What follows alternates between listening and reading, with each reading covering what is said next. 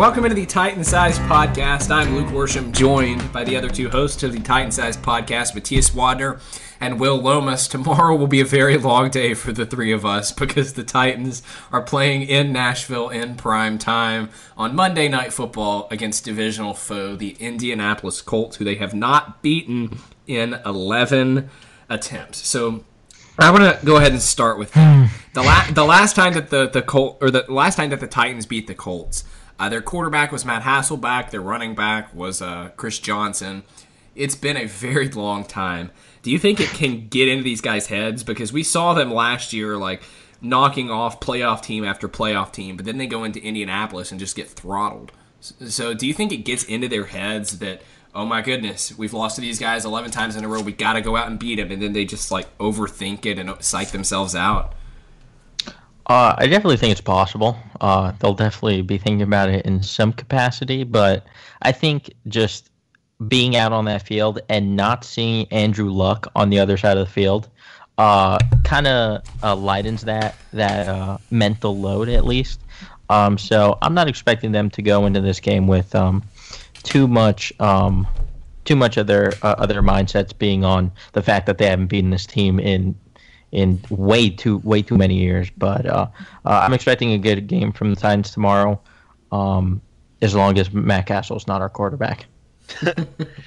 Yeah, I mean, I don't know if it'll get in their heads like that so much, but if you're down late in the game, I think it might be too easy to kind of say, okay, well, now we're just one of 11 teams or one of 12 teams that have lost to the Colts. Not, it's more like apathy at the end of the game. If everything's not going your way, you just feel like, this impending sense of doom. Like, I can understand that more than any other way, but, I mean, the old cliche is it's like all the rookies haven't lost to him. Logan Ryan hadn't lost to him, and Dory Jackson hadn't lost to him. You have such a big part of your team that hasn't lost to him that have come in free agency in the draft that it should be enough new people that it's not really a big deal. And the roster turnover since Robinson took over to now is already like a huge, like 40 players. So, I mean, those guys have only lost a couple of times to the Colts. So I don't think the whole 11 in a row is in their head. But like I said, if everything kind of goes away from you towards the end, I can understand why there may be some apathy in there. You know who's probably ready more than anybody to turn the page on that is Jarrell Casey, who is I think the only person other than Brett Kern and Carl Klug to have played all 11 of those games. Oh, man, I cannot even imagine I can't think what of he's another. going through. Morgan hadn't? Morgan would be the other one. Morgan, probably, yeah. Yeah. Yeah, I guess so. Those are the three. Well, it's a good opportunity for Casey to really break out because he's had a bit of a slow start to the season. So yeah, hopefully he can showcase. Well, I know you're the guy that watches the film and everything. Is the fact that Casey isn't producing statistically, does that actually show how he's played this year? Because to the eye of the beholder, it seems like he has regressed a lot in the first 5 games, anyway, of the season. Well, it's weird because in the last 2 or 3 years, Casey will have like a 2-sack performance and then like 4 games where he doesn't really do anything, but he's constantly in the backfield and penetrating and tracking backside. Now, I mean, I don't see any of that now. I don't know if it's a scheme thing. I don't know if it's because he doesn't have a nose tackle helping him the way they should. I don't know what it is, but he just doesn't have the same kind of penetrate, rip in and get in the backfield and then make something happen that he has in the past 2 or 3 years. Well, now he's only 27, which is the year when most players sign big-time free agent contracts. Yeah. So, I mean, it's not like he's past his prime or anything like that. No, I mean, and I don't think it's indicative of where he's going. I don't think he's over the hill, and he usually has good games against the Colts, if I remember correctly. I mean, I think he got his 10th sack in that season. He got 10 sacks against the Colts. And I think he's always had pretty good success because they've not always had very good offensive lines, and Luck's always held the ball a little too long, so he's had more chances to get back there. But I expect him to have a good game this week, but, it's not like I'm just so sure he's going to break out like I have been in the past. Like, I can just as easily see him having no sacks as 2 sacks this week, which is usually not how I feel about this point in the season. Yeah, it's weird. I feel like the last time this sort of kind of situation happened was when Chris Johnson got a huge contract, and then he really didn't do. He wasn't as effective as he was before it. Well, there were a couple of reasons for that, but I don't feel the same way about Casey. I think he's going to get it together. He's just supremely talented, and I think he's going to have a good game tomorrow night and a good rest of the season. Although I still think a scheme change on defense would help him. Let's no talk, more yeah. 3-4. Let's talk please. a little bit about the the pass rush in general, like aside from Casey, because this was the one position all off season other than quarterback that the Titans did not bring in a single player. And I guess technically you could count like Eric Walden the day before training camp started. But other than Walden, who, by the way, I'm currently trying to figure out how many snaps he's played versus guys like Arakpo and Austin Johnson. So hold up on that stat. It'll be here in a second. But in the meantime, why has this pass rush been so ineffective? Because, we're not used to having, a Denver Broncos of 2015 where it's DeMarcus Ware and Von Miller and they're going to combine for 25 sacks. But, you're used to Arakpo being a constant disruptor, and we talked about how Casey hasn't performed very well. Why can't this team get a pass rush? And it's not like they're playing superb offensive lines every single week. Maybe because second-round pick Kevin Dodd has done nothing, and he offers nothing as a backup to Arakpo and Morgan. Walden's been fine, I think, but I don't know. They have 8 sacks right now through 5 games. That's 29th in the league. That's just not going to get it done in any capacity. You can't win games like that. Arakpo only has one of those? Yeah, something like that. I don't know. I really didn't see that coming. Our pass rush wasn't terrible last year. It kind of tailed off towards the end because Arakpo and Morgan were playing crazy amounts of snaps and rushing so many times per game. But this season has been pretty bad, and we've seen it the last 2 weeks. So they need to get something going. We've been pretty outspoken about LeBeau not making many changes and him kind of getting exposed a little bit so far this season. So I don't know. I think they need well, actually, they blitz a pretty good amount. I really don't know how to fix it. Maybe Will knows. Well, okay. So I've tried to be quiet on this a little bit because if you follow me on Twitter, I don't know how much I talk about on the podcast, but one of the most infuriating things that Dick LeBeau does is he brings good pressure and he'll get you into 3rd and 7 or 3rd and 10 or a good down and distance, the distance you want to be in if you're a defense. And then he'll rush 3 and drop Brian Arakpo into coverage over the middle of the field and then give an easy completion over the middle. So while he may blitz on 1st and 2nd down effectively, on 3rd down he'll blitz 3 guys and drop everybody else into coverage, including a linebacker who's not very good in coverage, and then also another linebacker who's not very good in coverage in Avery Williamson. And you've got these 2 big holes in the middle of your defense that are just really easy to exploit, and that's exactly what happens. And if those aren't there, people look over to Bryce McCain or whoever the 3rd corner is, and they go that way. If you give any quarterback in the NFL 5 seconds to throw a pass and they can't complete a pass, then they're going to get replaced in that game. That's just the way it is. Quarterbacks like that don't exist and they don't last long enough. So, if you're going to do that, that's fine, but do that on your own 20, not when you're backed up, or on their 20, not when you're backed up to your own goal line, which is what LeBeau does at crucial times, which is why it gets them killed. Another big issue that the Titans have is they don't have a speed rusher. Brian Arakpo is more power, hand use based.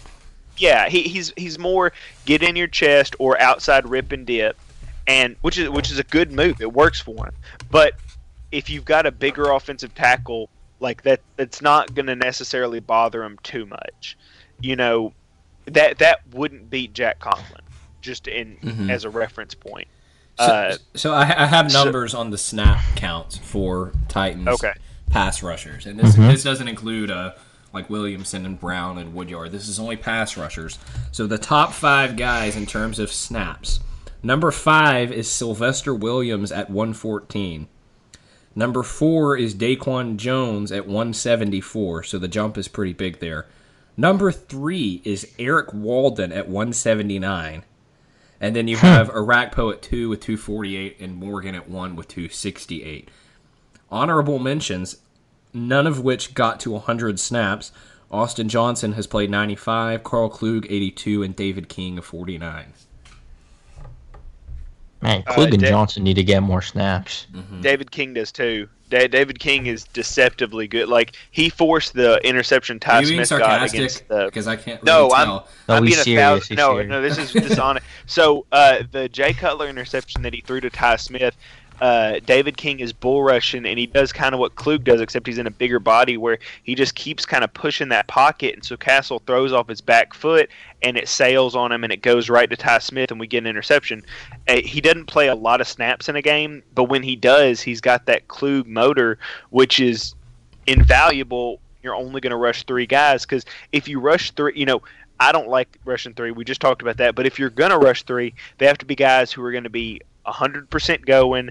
They're either getting to the quarterback or the play's going to be over, because they're not going to stop and just let themselves be blocked up. I mean, you need to have Casey, King, and Klug in there as your guys who, are rushing, that guys who are, athletic enough but big enough to continue to push a pocket and collapse it. And those guys can make a difference. If you're going to have somebody like Sylvester Williams, who if you stop him on his first step, he just gets stood up and stops, then you're not going to get anywhere. But like I said, I think King should play a lot more. Austin Johnson should play in first and second down a lot, because he's really doing well on going down the line of scrimmage and playing and filling gaps and making plays in the run. But on pass downs, I would have David King in there as maybe the first guy to spell Jurrell Casey if Jurrell Casey wasn't going to be out there. I don't know who else I'd put. By the way, Williams' grade on Pro Football Focus is a 49. Too high. That's about right. That's what I expected. Yeah. And dude, if this pass rush would be just any sort of competent, at least in terms of getting sacks and getting more pressure, this defense would actually be pretty good, because the peripheral numbers are actually not bad. We're 7th in pass deflections, and we're 11th in both interceptions and forced fumbles. So we've talked about it. Jackson gets better every week. Logan Ryan has manned the slot very well. Yeah. And Kevin Byard's a star, and Cersei's done pretty well in the absence of Jonathan Cyprien.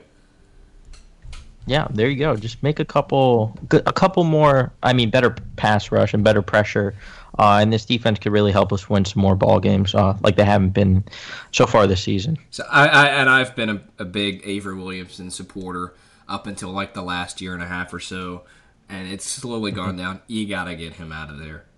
I don't know that Jayon Brown is necessarily the choice on first and second down, but it's not. You got to get him out of there, especially on third down. Okay, well, play Darren Bates, play Nate Palmer, but goodness. Why don't you just switch where Woodyard and Brown would play, and let Brown play the weaker side and let Woodyard play the strong? Woodyard's doing everything. Sense.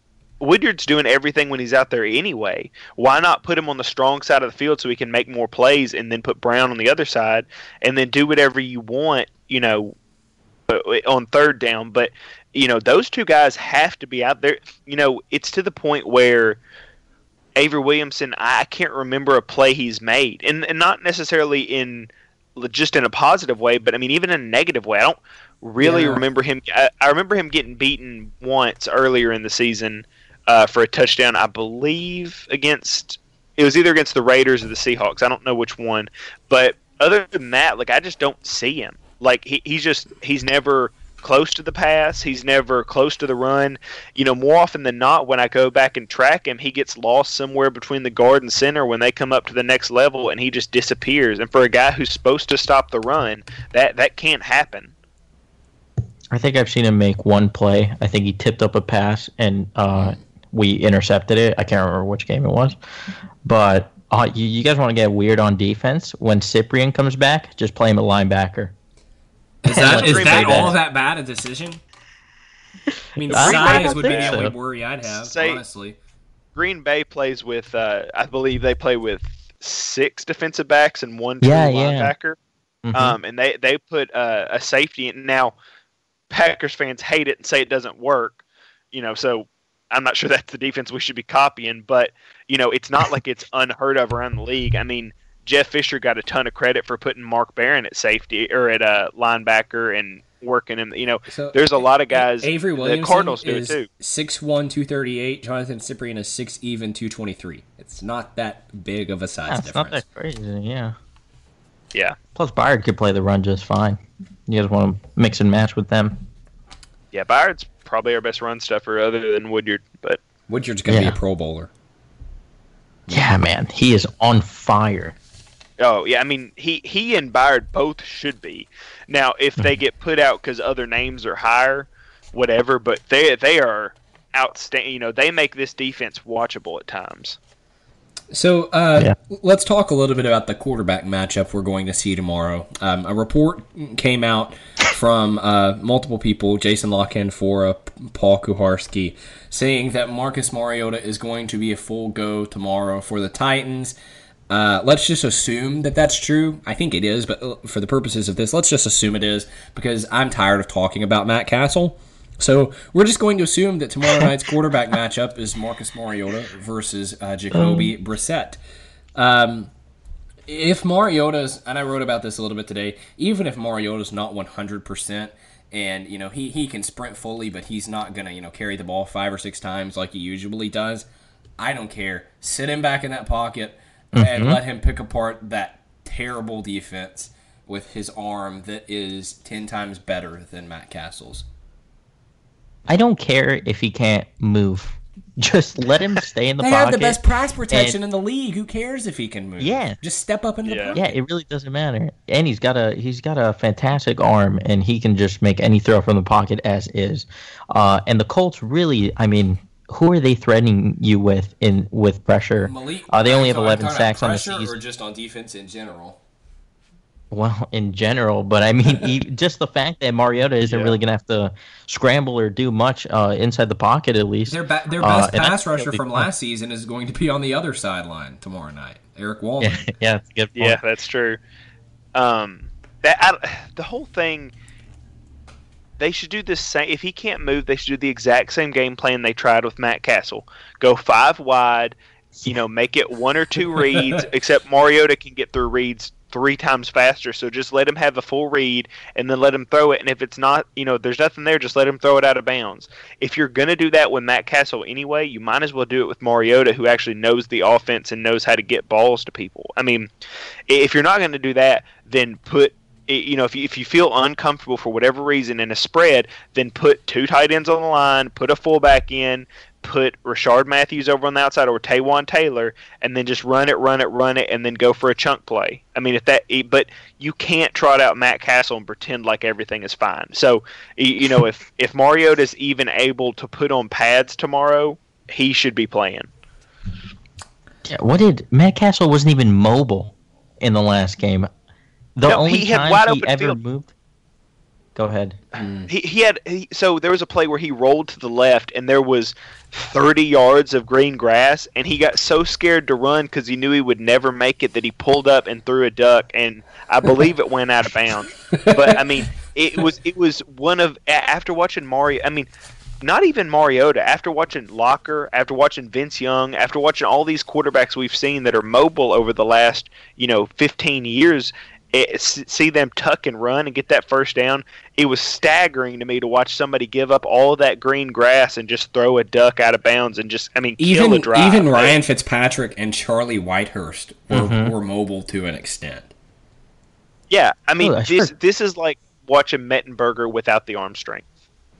Oh man, his feet were bricks in the pocket, dude. But it's like, it's not wrong. Like, that seems bad to say, but I mean, I don't see where you can argue with that after the cat. Now, maybe Miami's defense is just amazing. I mean, they beat the Falcons today. Maybe the defense really is good, and Castle is slightly better than we think. I've heard that point. I don't agree with that point, but I have heard it and understand that it can possibly be true. But I'm just saying, at this point, if he's still the same guy who beat the Texans last year somehow, then cool. You can keep him as a backup for the rest of the year. But if that's as good as you're going to get, you've got to find somebody else now. I mean, Castle has a 77 rating from last week on PFF. Oh, That's true. He is 65 better than completion, 65 completion percentage. I mean, PFF come on, is man. the end all be all for quarterbacks. Yeah, that is my highest grade in the game than Mariota has gone this year because when you see a masterpiece like last week, I mean, at a certain point, I mean, you can just tell. I mean, I shouldn't even had to know those numbers to tell how great he was when you saw it happen live. So, dude, you could just throw the ball out of bounds. I can't do that again. So he's obviously not Andrew Luck, who's one of the league's elite quarterbacks, but Jacoby Brissett has done a pretty decent job filling in his shoes so far. The Titans aren't going to need they can't sleep on him tomorrow. They can't expect another Jay Cutler performance from Jacoby Brissett. No, he's surprised me a little bit. I mean, he showed a little bit in his time with the Patriots last year. When Brady was suspended, but really not much. They hit him a little bit, but he's pretty mobile. He has 3 rushing touchdowns already this season, and he's got a pretty good arm. Like he can sling it when he wants to. He is prone to making some poor decisions when he throws the ball. He has three interceptions to his 2 touchdowns, and I mean he's played fine. He hasn't been like otherworldly or whatever. But he's been pretty decent for their offense, and it's definitely not someone to take lightly, especially after playing against Jay Cutler last week, and holding him to a whopping 92 yards. That's not going to happen again. Yeah. And the Colts do have some solid pass catchers, so it's definitely not going to be a cakewalk on defense. But I think the defense should be fine tomorrow night. So, talking about the pass rush and coming back to it a little bit, in the 4 games that Brissett has started, he's been sacked 4 times, 3 times, 3 times, and 4 times. That's nearly half the Titans' season average, or not season average, season total. In each game, they've got to get back there and disrupt him, or else he's going to feel comfortable like he never has before. I mean, teams have been able to get to Brissett with that offensive line that's full of holes. Jack Mewhort just went on injured reserve, so the offensive line should be worse. If they can pressure him, I don't expect him to be great. I mean, he's fine. I mean, he's topped 300 yards once, and that was in a comeback effort against San Francisco, not a comeback effort, an effort against a team. Yeah, an effort against the team that really just doesn't have it. So, I mean, 300 yards against them. Okay, it's 300 yards. Against Seattle, he only passed for 157 yards, and that was a team that was in garbage time mode for the last half. I mean, after the third quarter was over, it was such a vast difference in how the game felt. He could have checked down and gotten an extra 200 yards. I don't know. I like him. I think he's a really good backup quarterback. After seeing what other backup quarterback situations look like around the NFL, They've definitely got one of the better ones. Everybody thought Hundley was going to be great for the Packers, and he wasn't very good today. So there's a lot of teams struggling with their backup quarterback. So, I give him credit as a good backup quarterback and a potential starter later down the road. But at the end of the day, he's got 2 passing touchdowns and 3 interceptions in over 4 games. I mean, that can't beat you. He's got a little bit of the Sean Kaiser in him. Because he kind of like holds the ball, because I think he likes to go deep more than, like you said, checking down. So I definitely think we can get to him just by waiting out in coverage and playing pretty good pass defense. So we should be able to rack up some sacks in this game. Better said than done, since we only have 8 on the season. But yeah, let's talk some about the Colts' weapons, and I don't expect this to be a very long segment because there aren't many of them. You have T.Y. Hilton, who is really, really good. But then you have the second best option, who is perhaps a tie between Dante Moncrief and Jack Doyle. So first of all, I'll ask, how will this team stop T.Y. Hilton, who they have never stopped? And second of all, how will this team stop Jack Doyle, who they have never stopped? Well, we're definitely not going to stop T.Y. Hilton, so we could that's a pipe dream. Here's what's going to happen. Right. They're going to, Adoree Jackson, one of the fastest players in the NFL already. No one's debating that, right? He's super fast. they're going to put him on Dante Moncrief, who's that big possession receiver, and let Bryce McCain try to chase T.Y. Hilton downfield, because that really worked out well last year. I actually think because T.Y. Hilton lines up a lot in the slot. Yeah, that's going to be the issue with getting Adoree Jackson on him. Right, but Logan Ryan's been playing a lot of snaps in the slot, and he's been pretty good this season. So I actually don't think T.Y. Hilton's going to go like off like he would have last year or the past couple of years. Off, yeah. But yeah, I'm definitely still concerned. I mean, he can hit a long one at any point. The good thing is we really haven't given up that many big plays through the passing game or even through the running game. So as long as we don't have that Parrish Cox touchdown from last year, the one against in Indianapolis where he could have put his hand out and broken the pass up. Yeah, no, I don't. Let's just never talk about Parrish Cox ever again.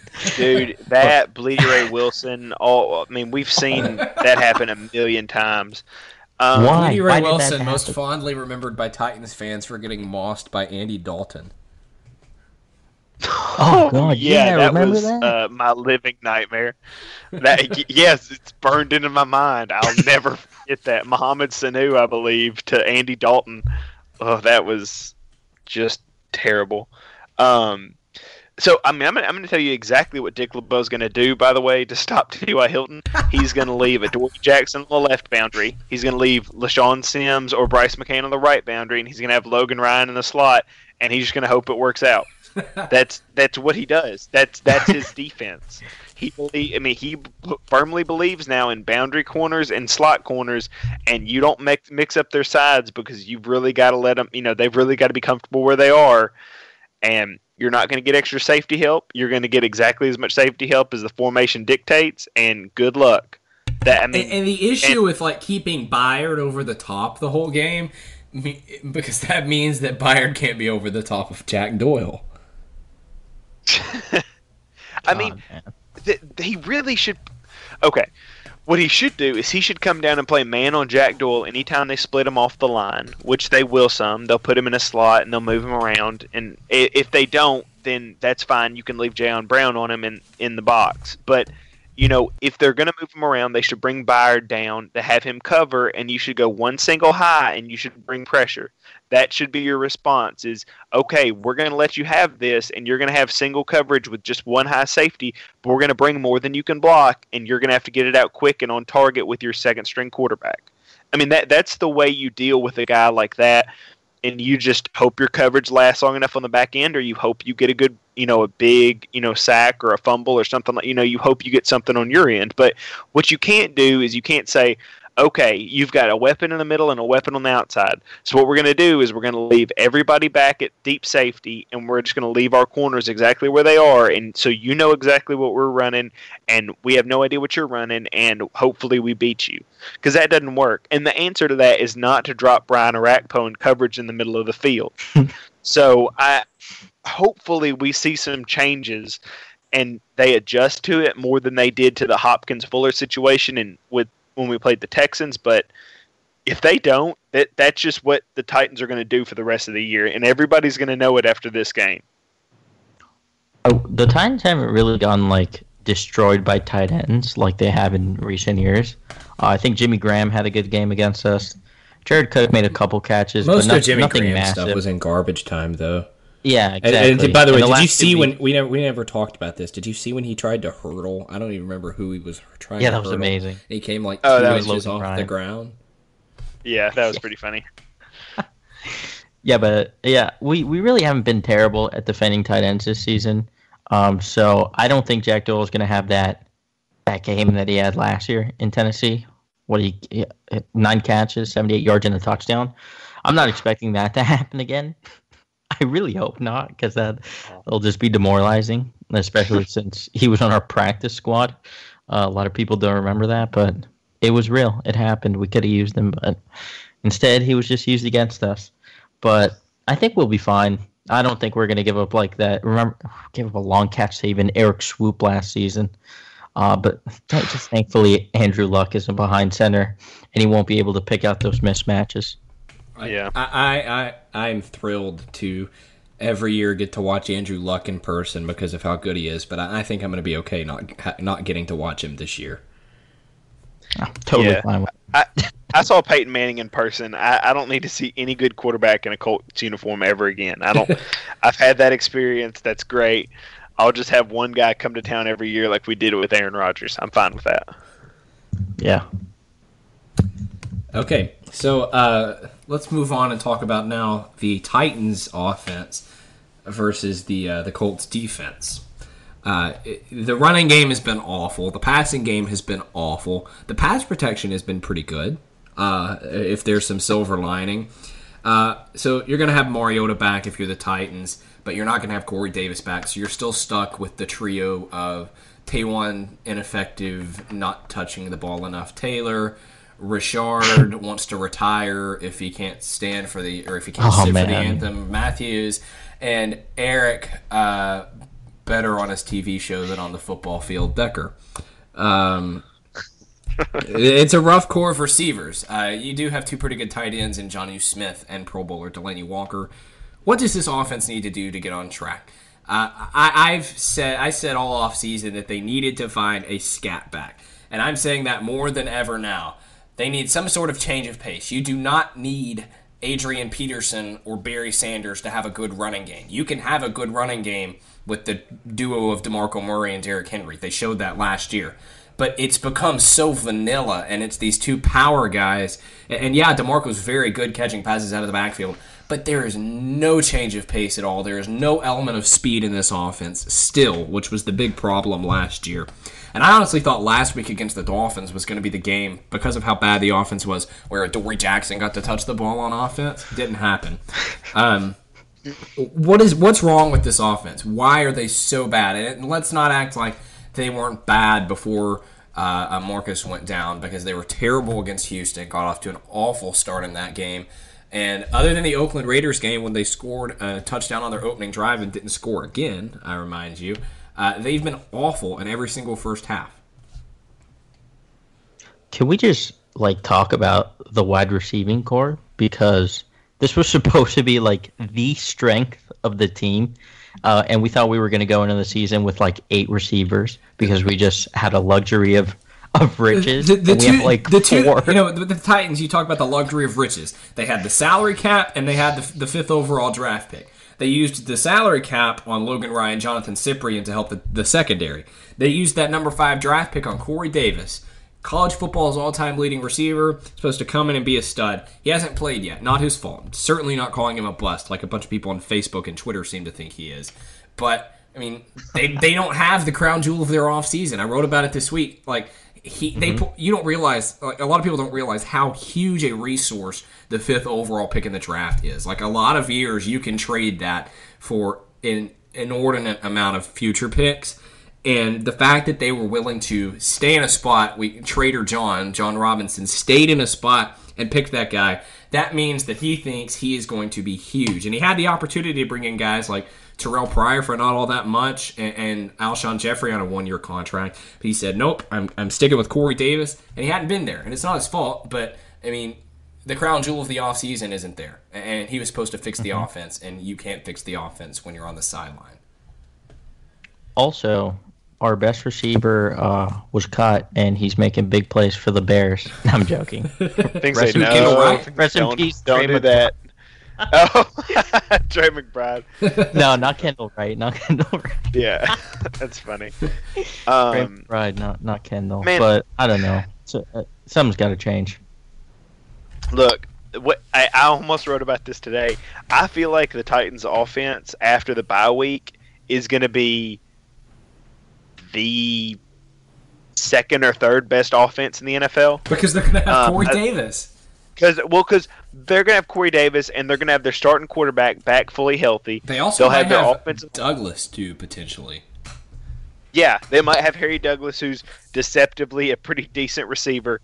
And then, all of a sudden, you finally give Eric Decker an extra week to just take off and let his ankle heal, which every time you see him, he's got a wrap on his ankle, which I have to think is a bigger issue. Because, does he look like he's lost weight to you guys? He just looks skinnier than he did when he was a Jet and a Bronco. I don't know, but like I remember watching him this summer just smoking Carolina Panthers. Like that guy, when he's healthy, he still has a lot left in the tank. Like I'm not going to write him off. Like he was killing guys who were, just shutting down the Patriots wide receivers. So I'm fine holding out hope for him. You'll get him healthy. You'll get Corey Davis back, who I'm not sure if Corey Davis could play this week if it was the last week of the season and we needed to get a win to get in the playoffs. But Mularkey sounded really upbeat about him on the Tuesday or Monday press conference when he brought him up. So I think there's something there. I think he'll play the week before the bye week, and then he'll get a full week of rest, and then he'll be ready to go. I think the bye week will give him a chance to really implement Taywan Taylor, get your playmakers in position to make plays. And Jonnu Smith, he's going to be, he's going to make an impact. But just the wide receivers, I think Rashard Matthews would be as good of a number 2 as there is in the NFL. I think Eric Decker and Taywan Taylor should be doing better in the slot. I think the fact that they're trying to use Eric Decker as a chain mover on third downs instead of as, almost an extra blocker and running out of that slot where they have the 3 wide receivers and then running to that side, I think that's a mistake. I think it kind of tips your hand when people know to kind of cover him up extra tight on third downs. But that's a Robisky thing. I have my disagreements with him in general. But, I mean, the wide receiving core, once Corey Davis is healthy, should just get better from the top to bottom. It's like if Julio Jones was injured in terms of the fact that I think Corey Davis can be a real number 1 wide receiver. And when everybody has to move up a rung, they all have to go against better talent. They have to do stuff they didn't think they were going to have to do coming into the season, and it just changes the way you build your offense. So I'm not ready to push the panic button yet, especially since I think through 3 games of the season we were the 5th scoring offense in the NFL, 5th or 6th, maybe 6th scoring offense in the NFL when Mariota was healthy and had all his starters out there. So I'm not ready to really write this team off offensively yet. I mean, and to your point, like I think you were trying to say this, Davis doesn't have to come in and be Julio Jones immediately. Right. It's just without him, this offense's best downfield threat is Delaney Walker, who, all due respect to him, as good as he is, he's a 33-year-old tight end. Like, you're not going to win games like that if that's your offense. Well, yeah, because our best deep threat has gotten 2 touches the last 2 games, and they've been running plays. Why is Taywan Taylor not getting any touches? I don't. What happened to the preseason? I think we talked about this on Monday. What happened to the preseason when they were doing everything in their power to get him the ball 5 or 6 times? Or the Jaguars game where they threw him the deep route. So Mularkey said something on this. He said there's little things he's not doing right, which is just, oh my gosh, it's that's just Mularkey in a nutshell. It's the way it is he likes his older players, and for whatever reason, I think he's trying to protect Eric Decker. I think he knows that Taywan Taylor is going to take his job, and I think after the bye week, you'll see a lot more of him. But there's some weird thing that all these older head coaches do. Jeff Fisher did it. John Fox, they really don't like starting their younger guys over their older guys. It's just not the way that they are supposed to do it. Whatever. Mike Mularkey, I don't love him to death. He could have Calvin Johnson throw him the ball twice, line him up in the backfield and give him a handoff for 3 yards, and then be like, well, I don't think he's doing enough. I mean, he's not hitting his points running routes, and he really needs to work on. Like, what?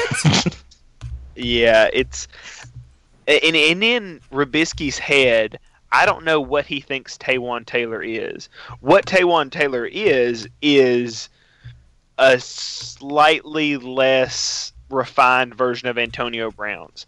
That jackrabbit you want to get the ball to and let him go and let him beat people deep and let him track the ball in the air and high point and catch it. I mean, we all remember the Jets catch in the preseason where he turned around and just jumped and plucked a ball out of air that he had no business catching. And, he's got great hands. He beat A.J. Boye, who's turned out to be one of the better corners in the NFL, and he beat him on a deep route for 40 yards when they played Jacksonville.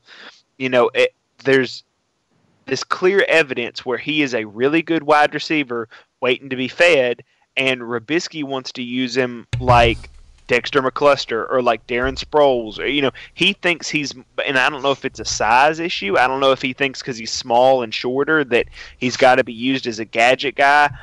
But there's some fundamental difference they have, and I hope during the bye week, I know we're not really talking about the bye week yet, but I hope during the bye week John Robinson comes down and talks to Terry Robisky and says, look, let me show you what I saw in this guy when I drafted him, and you tell me why he can't do that now and why you're running him like this in your offense. You know who Taiwan could be like? Like Stefan Diggs in Minnesota. But they don't use him in that way at all. Minnesota doesn't use Stefan Diggs like a gadget player, even though he's on the smaller side of like a number one receiver archetype. And they don't use him on running plays. They don't use him in just specific situations. They just put him outside, or they line him up in the slot and they let him go to work because he can beat his cornerbacks that he's facing up against just with great routes. And we've seen Taiwan shake defenders on routes. I can't remember who it was. I think it might have been. It was either Shaquille Griffin from the Seahawks. I don't know. It was a really nice route. He burned him and he made the defender lose his shoe. I mean. It's probably Jeremy Lane who had that really rough game against the Titans. It could have been Lane. I'm honestly not sure. But just use Taiwan Taylor. And also to the people that think that Rashard Matthews is just replaceable because of his personal preferences and his personal thoughts and whatever. He is not replaceable. No. This team would be nothing without him on offense. Mm-hmm. Yeah. Although it has been weird. He's had an odd spell of social media issues lately. But it's been weird. Will's conspiracy theory is coming true soon. It's happening. If that happens, we'll do like a podcast long episode on it. Real quick. It'll just be like as soon as anyway. Real quick before we change topics, I looked up Taiwan Taylor on Jim Coburn's draft guide. Mm-hmm. Friend of the podcast, Jim Coburn. He says he has him projected as a long-term starter and potential Pro Bowler. His analysis is Taiwan Taylor has an excellent profile across the board, above-average explosiveness, speed, and elite flexibility traits. In addition to elite market share production, Taylor has a very good shot of becoming a long-term starter and pro-caliber player based on this profile. The only concern is level of competition. For a third-round pick, that's about as good as you can hope for. Mm-hmm. Elite production, elite athleticism. That screams outside receiver, one of your top two receivers to me. Now, if Robisky thinks he should be a gadget guy, that's his hill to die on. But all the evidence says he should be out there with Rashard and two wide receiver sets. You know who they're trying to turn him into? They're trying to turn him into Tavon Austin. Oh God. Well, vomit. Peeked in my mouth. The worst thing you could have said. Yeah. So as we near the end, it's Monday Night Football, so I thought we'd end with a little game. It's going to be kind of a boring game, not as good as I thought before I actually did the research for this. So we joke all the time about how the Colts like to pick up the Titans' washed-up garbage. And I'm not calling these players washed up garbage, but I mean, that's just the joke we often make. So I want to see if either one of you can name all of the former Titans that currently are on the Colts active roster. Wait, say it again? I didn't. Name the former Titans who are currently on the Colts active roster. All right. Okay. Well, Jack Spence. Spence is not Doyle, on the active Spence. roster. Oh, he got cut? He did, I think. Yeah, he's like cut. I'm disqualified. So it's Jack Doyle and Al Woods for sure. That's it. Wood, yeah. Oh, is that it? Yep. Oh, that's right, because we have Schwenke back. That's right. Yeah, I thought it was going to be a lot more than that because it would have been theoretically it would have been 4 to start the season because they would have had Schwenke and not Wall. Oh right. I forgot we have Schwenke, man. I haven't even seen it. Yeah, he's on the sidelines. He looks super funny. Like he's on the sidelines, like always talking. Like he talked to Taylor Lewan, I think, when Taylor Lewan came out the other day, and I remember that. I was like, it's weird that he's active, and I forget he's even on the roster. And by the way, Taylor Lewan practiced in full on Friday. He will undoubtedly play Monday night. Yeah. Yeah. That's the only people ruled out are Davis and Cyprien. Yep. That'll be it for us. Enjoy the game. It's always fun when the Titans play in prime time. Have fun and enjoy the game. Let's hope for a Titans win, and let's hope that the Titans become the second team from Tennessee in the last couple of years to end an 11-game losing streak. Butch Jones shout out on the podcast. There you go. Until next time, when we are back to recap this game later in the week, for Matthias Wadner, Will Lomas, I'm Luke Worsham. This has been the Titan Size Podcast. Thank you for listening.